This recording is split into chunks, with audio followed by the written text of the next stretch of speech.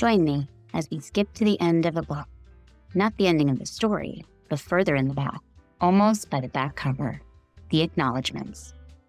I've always been fascinated by the acknowledgments and find myself asking questions I wish I had the answers to. Are the people they thanked still in their lives? Do they regret not including someone? What's the meaning behind this inside joke or story? Well, now I'd finally get the answers to my questions. In this podcast, I'll talk to the authors and explore the acknowledgments. So flip to the back of the book with me, and let's start there. Welcome, Arin Greenwood.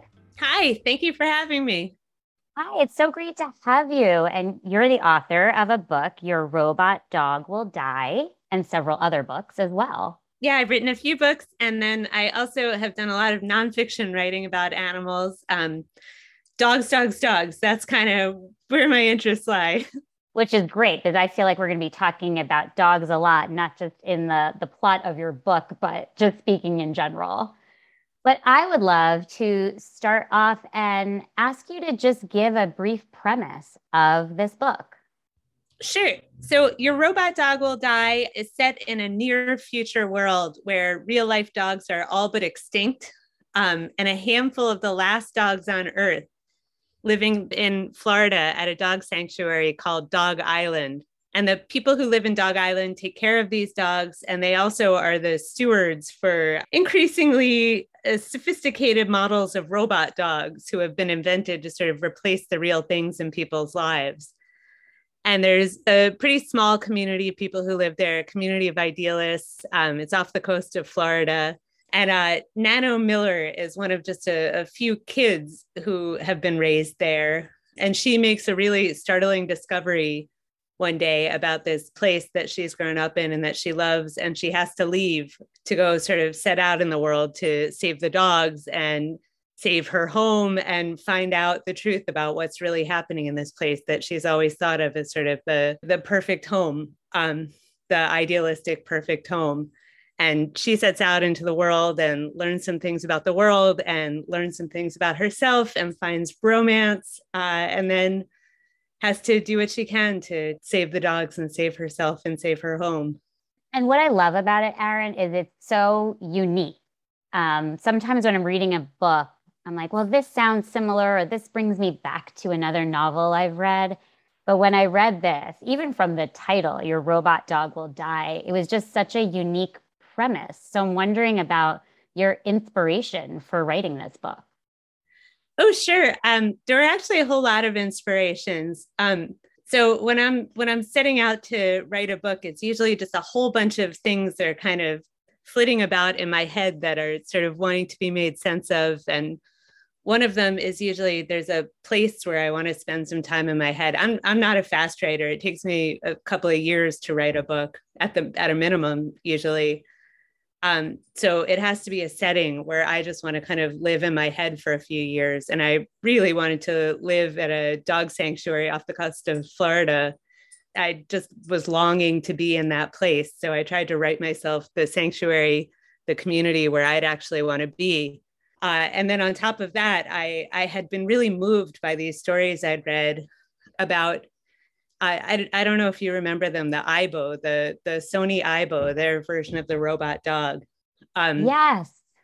Yeah. And I had read all these stories about how even these robot dogs were facing mechanical problems and couldn't be fixed and they were dying. And some Buddhist temples were holding basically funerals for them. And I was just so moved by this and just thinking about how even these kind of unliving creatures, become real to us, and we love them and we connect with them, just like we do with members of the organic world. So I wanted to think about that some and try to experience it for myself by writing about it. And then on top of that, I had been working as an animal welfare journalist at the time I came up with the idea for this. And there is a very well-known, extremely litigious, so I don't name them, organization that sort of counter to all other movements in animal welfare, kills the animals that it supposedly saves, and comes up with all of these really very dark justifications for doing it. And I had written a whole bunch of nonfiction articles about it and reported on it and sort of tried to make sense of it and tried to make sense of how a group that would have this sort of anti-life philosophy toward and practice toward the animals it was purporting to save could still hold so much power and still wield so much power, and that people would still look to them as a sort of voice of authority on how we should treat animals. And the more I reported on them and the more I got caught up in thinking about it and trying to make sense of it and thinking about what this would look like if their way of doing things were the universal practice. I finally realized that the only way to try to make sense of this for me was to write fiction about it and to sort of have a story play out where they'd won and what that would look like. That's so interesting. I didn't make, now that you're saying that connection, now that is so clear to me about a person or an organization that their foundation of their thinking is from doing something good, but the output of it isn't necessarily matching that, of people or organizations doing something for the greater good, but sometimes getting lost in that message or that mission. Yeah, and still trying to get others to go along with them.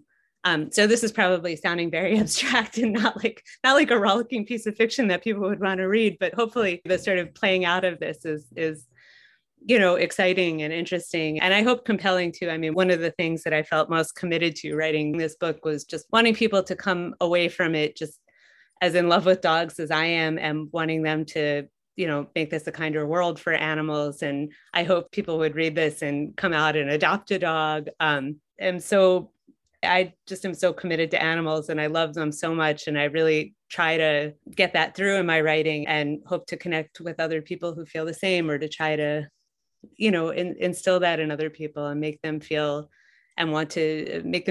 compassionate toward animals and want to do good for animals.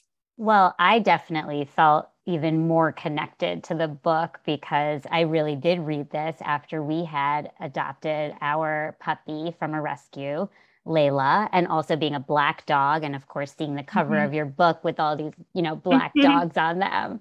I definitely read it in a different way, a different connection, a different attachment to the book and the characters and the robot dogs and the other dogs as well. I'm really glad to hear that. And your dog is adorable. I hope people who hear this will get a chance to see her picture because she is a total sweetheart. She is, and I'm obsessed with her. And I love that in the back cover of your book, it is you with your dog. Who has the best name? You'll have to share it. Murray Rothbart. He's sitting here right with me now. Oh, what a good boy. Yeah, he's a very good boy. You might hear him growl at some point because he thinks I'm paying too much attention to talking to you and not enough to him. But he doesn't know we're talking all about dogs and doing good for them. Exactly. Well, of course, this podcast is called The Acknowledgements because I really love reading the acknowledgements in every book I read. And as I read yours, there's two pieces I wanted to ask you about. Sure. One was where you thank your family, the family you were born into, and the family you've acquired through marriage. And I love in parentheses how you say, "Hi, Maxie Danger from your Auntie Arin." So who's Maxie? Max is my brother's child and the absolute light of all of our lives. My brother has two daughters now, Max and Noah. Noah did not exist at the time that I wrote this book, or she would have been in there too. And these kids, I just adore them. I live in Florida. They live up in Boston, so I don't get to spend nearly as much time with them as I want to, but I love them so much. I love being an Auntie Arin.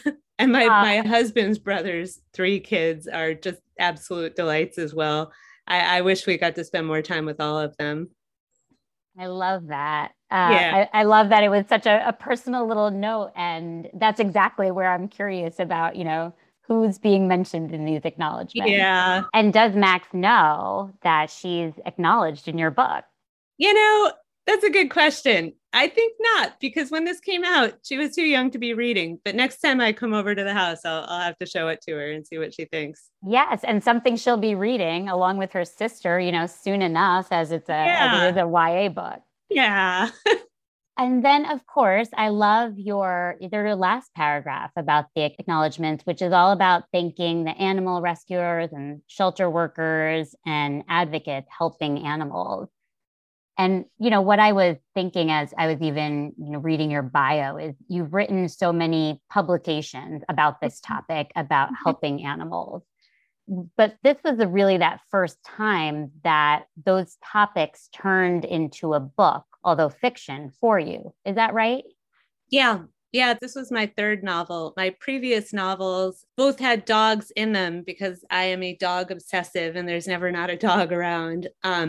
But I had not yet been working in animal welfare when I wrote those. So, even though I was a vegetarian, I've been vegetarian since I was a little kid and always, loved having pets and always wanted to pet every dog I saw.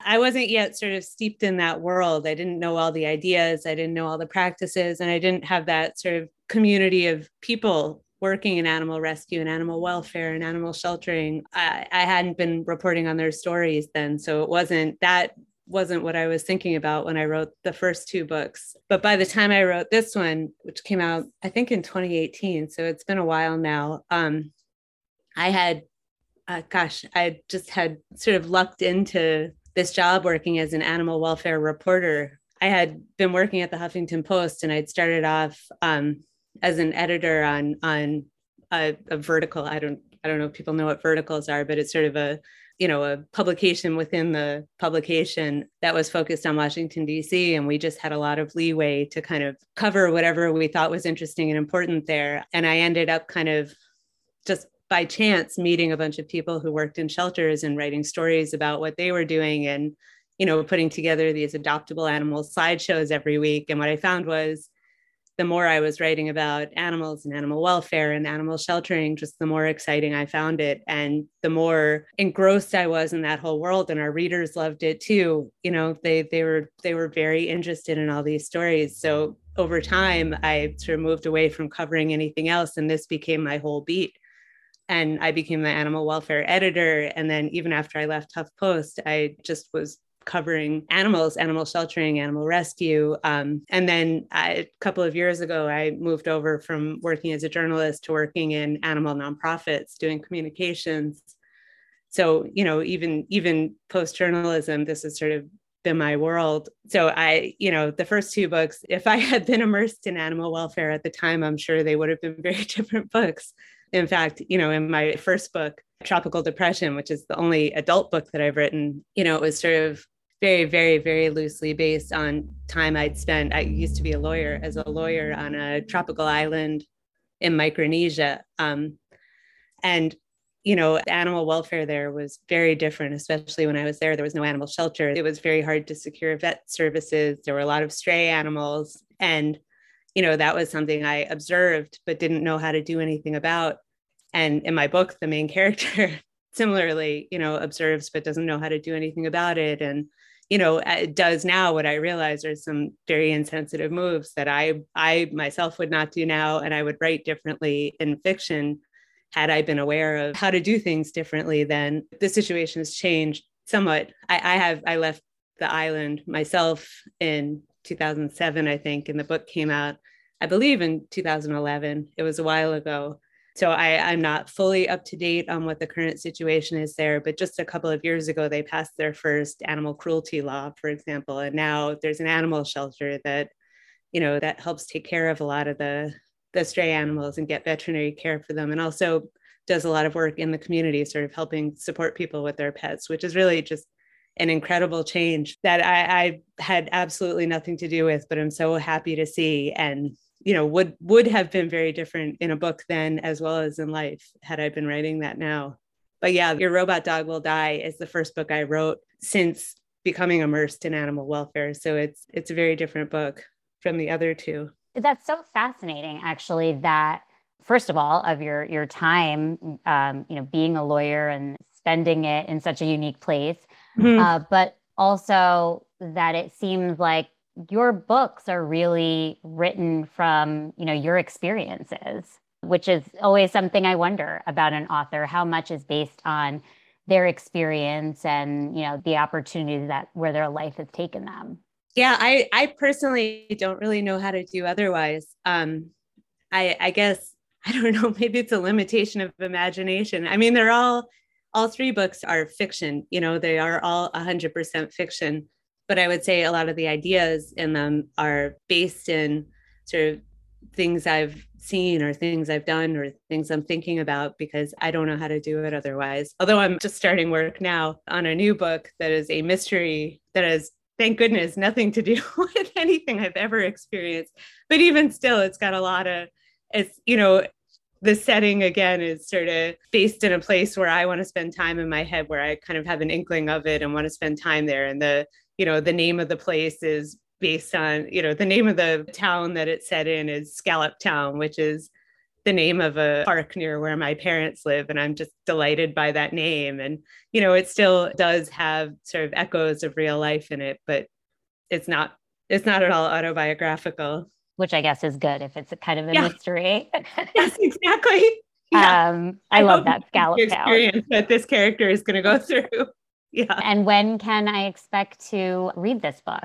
Well, that is a very good question. I've just started. I have another book called The Year of Alice that I finished in December, and my agent has just started sort of shopping it around now. So if you have any good thoughts to send my way about it finding a home, that would be wonderful. It's a book that I really love that I hope we can find a home for. It would be wonderful if it got published. Yeah, it's a book also involving a dog about a girl and her mother who leave Florida under sort of mysterious circumstances to move back to the mother's hometown in Rhode Island.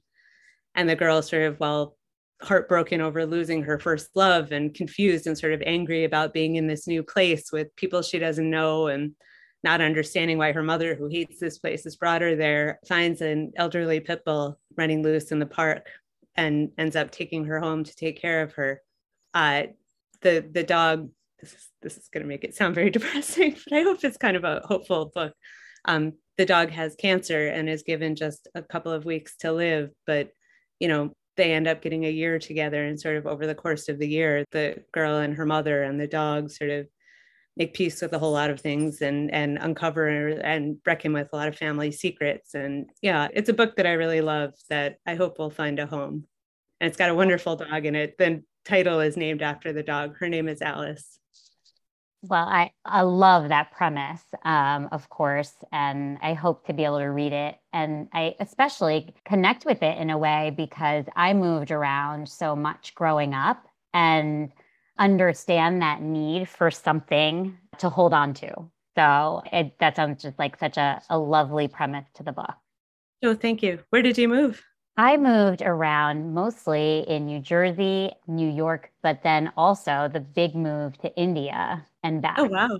Yes. So, and I think that's part of the reason why reading is such an important part of my life. I was a really, really shy kid, like painfully shy. So it gave me something to hold. That was my pit bull dog, Alice, was the books I was reading and that familiarity and that comfort as I was moving and going to new schools and such. Oh, I can absolutely relate to that. I'll bet a lot of people can. Yeah. So a couple of more questions about the acknowledgments is, when you think about this book or your others really, is there someone you wished you had acknowledged that you didn't? Oh, that's a great question. If I'm remembering right, and this is probably unforgivable that I don't, I think I have dedicated one book to my parents and the dog who they took care of for me and who they adopted into their home when I moved to this island. I was only supposed to be going for a year and there was a long quarantine, so they agreed to take care of her. She was a dog I adopted while I was in law school. They agreed to take care of her during the year that I was supposed to be there, which then turned into 5.5 years. By the time I came home, she was their dog. So the first book was dedicated to them, to my parents and to Barky. And I believe both books since have been to my husband and our pets, Yeah, no, I feel pretty comfortable with the acknowledgement so far, I think. But I do love your dedication in Your Robot Dog Will Die. It is to your husband, Ray, and our house full of black and white animals. Yeah, we sort of accidentally adopted a color scheme when we got our pets. We have three cats and a dog, and they're all black and white. I love it. Completely by accident. We did not set out to adopt all black and white pets, but they really look like a kind of matched set. They belong together. They coordinate. Exactly. Exactly. Yeah. And Meanwhile, our house is basically neon colored. We have a lot of oranges and teals and stuff. So they, they stand out against all those colors exactly. then. Exactly. And so in talking about the books you've read, like what's a book that you consider a favorite book or a book you've been really influenced by that you have really never been able to get out of your head? There's a lot of them and they're all sort of swimming in my head. I mean, I always had my nose in a book when I was a kid and just sort of never got it out. But one book that I read a couple of years ago, it's an old book, but I finally got to it sometime during the pandemic that I have not been able to get out of my head since. It's called Strange Weather in Tokyo. And it is just this lovely kind of wisp of a book about this young woman and this older man who used to be her teacher, who keep encountering each other at various Tokyo bars where they have these lavish meals and drink kind of impossible amounts of beer and go mushroom hunting and have this just sort of beautiful friendship that turns into a relationship. And the descriptions of them sort of traipsing about the city and them, eating these incredible meals at their favorite bar. It was just such a beautiful, lovely, moody book that I haven't gotten out of my head since I read it a couple of years ago. Well, you're giving me books to add to my very, very long list of books to be read. Yeah. Now, going back to your book for a moment, do you have a favorite line or favorite scene in Your Robot Dog Will Die? Oh, that's a really good question. The scene that I tend to read when I do public readings of it is actually the very first scene, which is when you're sort of introduced to the family and introduced to the main character as she's getting the new robot. So part of what's going on in this place is that there's a company called Mechanical Tail that provides the robot dogs, and they use the people who live in Dog Island as sort of, I guess, testers for the new models of robot dog to see what works, what doesn't work, what they like, what they don't like. But that means that every year they kind of come and take away the last year's robot dog and give them a new one. So the very first scene is our main character, Nano, faced with losing the robot dog who she's become really attached to over the last year. And the Mechanical Tail rep, sort of explaining what's new about this year's model and how much she'll like it. And this girl really grieving over the loss of the old dog who she loved, the old robot dog, and then getting this new one who's got these sort of upgraded features and who's going to become her companion for the next year. So I don't know. I always kind of make myself cry with that scene, which I guess is not very dignified, but it's the one that I tend to do at readings because I feel like it really captures a lot of who Nano is and sort of what it's like living in this place and kind of the heartbreaks and also the excitement of being in this place. And I mean, I actually think that's very touching that makes you teary because it's very real about it. And what keeps coming to mind in talking about robot dogs is thinking about Star Wars and the droids, right? Like R2D2 or C3PO, when something actually happened to them, theoretically they're robots, but it would be really sad and heartbreaking. Exactly. And that's kind of what this reminds me of. Yeah, no, exactly. And how I don't know. I always think there's something very beautiful about the fact that humans can feel this way about inanimate creatures, about creatures who don't have, or we think don't have feelings or don't have souls or whatever it is, that we can still love them and care about them and grieve when we lose them. I think that says something nice about people. Very, very well put. And I love the beginning as well when there's, the little ad for Mechanical Tail and talking about, our robot dogs are the same as organics. They'll walk with you, they'll play fetch, they'll even wag their tails, but all without any risk or danger or vet bills. Yes. And it just made me laugh as I was thinking, well, with, my Layla girl, I could have all of that. But sometimes those risks and danger are like, the silly things she does. Sometimes silly, sometimes, annoying, like, eating up my slipper, but also part Never. of what a real dog is, right? And all the joys that all of those different experiences bring in having a real dog. Exactly. No, that's exactly right. Yeah. I was doing an audio interview with somebody recently, a sort of leading researcher in the animal welfare world who works on animal behavior. And she said, we were talking about this new study she's doing on shelter dogs and behavior and how we kind of look too hard for flaws in shelter dog behavior. And one of the lines that she said, I'm not quoting her exactly here, but it was about this, was that dogs and humans are both love the one you're with sorts of species, and that means my dog is glaring at me as I say this. But, that the dog who lives in your house, even when they're not perfect, and maybe especially when they're not perfect, that you still love them. You still love every bit of them and you accept them as they are. And they do the same for us. That is absolutely true. And I don't think I can ask you another question now because that was just such a lovely way to complete this interview and our chat. Arin, it was so lovely to talk to you and really hear about kind of the inspirations of this book and your other books and just hearing about you as a writer and a reader. And I can't wait to hopefully sometime soon read your new book. Well, that would be great. And thank you so much for having me. You asked very insightful questions that got me thinking, and I really appreciate it. Thank you so much. All right. Say hi to Layla. I will. Thanks for getting curious about the acknowledgements, and remember to read from cover to cover. Check out the acknowledgements on Facebook, Instagram, or theacknowledgements.com. There you'll find more information on the books and authors that I talk about here.